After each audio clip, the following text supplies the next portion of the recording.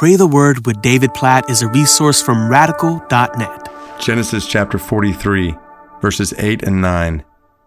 And Judah said to Israel his father, "Send the boy with me, and we will arise and go, that we may live and not die, both we and you and also our little ones. I will be a pledge of his safety. From my hand you shall require him. If I do not bring him back to you and set him before you, then let me bear the blame forever." And the reason I read verses 8 and 9 in Genesis chapter 43 about Judah speaking to his father, Israel or Jacob, saying, "Send the boy with me." And the boy that is being referenced here is Benjamin.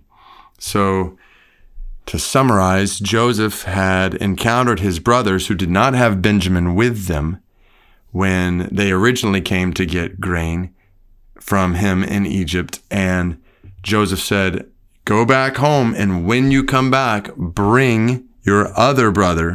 And he was referring to Benjamin. And so when they went back, Jacob said, "No, I don't want to send Benjamin." And even now in Genesis chapter 43, he's resistant to sending Benjamin. But Judah steps up and says, "We don't have a choice.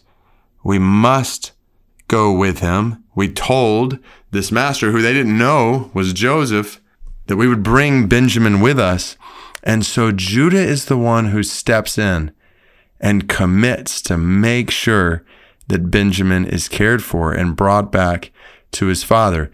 And the reason I point that out is because in many ways, this is a story about Joseph and Jacob, and even Benjamin in a special way here.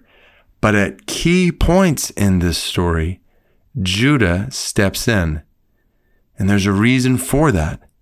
Because when we get to Genesis chapter 49, and Jacob is blessing his sons, he will bless Judah in a special way, in a way that would eventually lead to the line of King David, in a way that would eventually lead to the line of King Jesus. It's through Judah's line, not Joseph's line, but Judah's line, that Jesus would eventually come.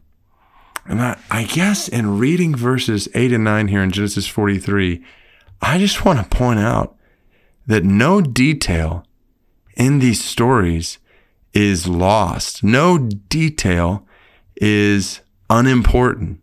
That God is sovereign even in the details. And I just want you to think about that in your life, in my life today.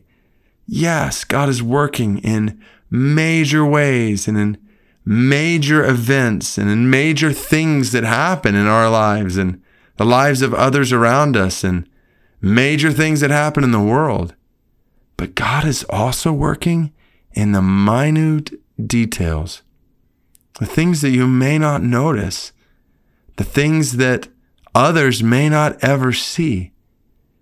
Like to realize that God is sovereign over it all, that God is working in it all, even the smallest things. And just think about how that gives meaning to every moment in your life. Like to realize every moment you experience today, every moment you experience tomorrow matters. God sees it, that God is working in it, that God is sovereign over it, and God deserves glory through it, through every moment. So God, we pray that you would give us this perspective on every detail of our lives, and for every minute, every second, every thought, every fleeting desire, every word we speak or write or type, every text we send, every thing we post on social media, every conversation we have, every quiet moment we have. God, you are Lord of it all.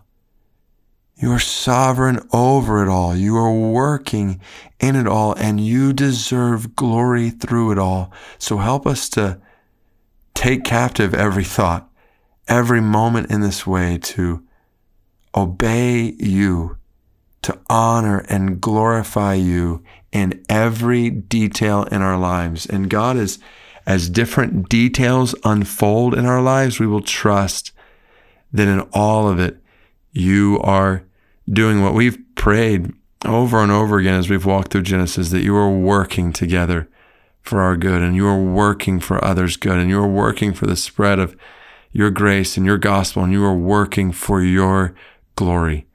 God, thank you for the meaning you infuse into every moment. So help us to live with that mentality. We pray, help us not to waste any moment that you entrust to us. In Jesus' name we pray. Amen.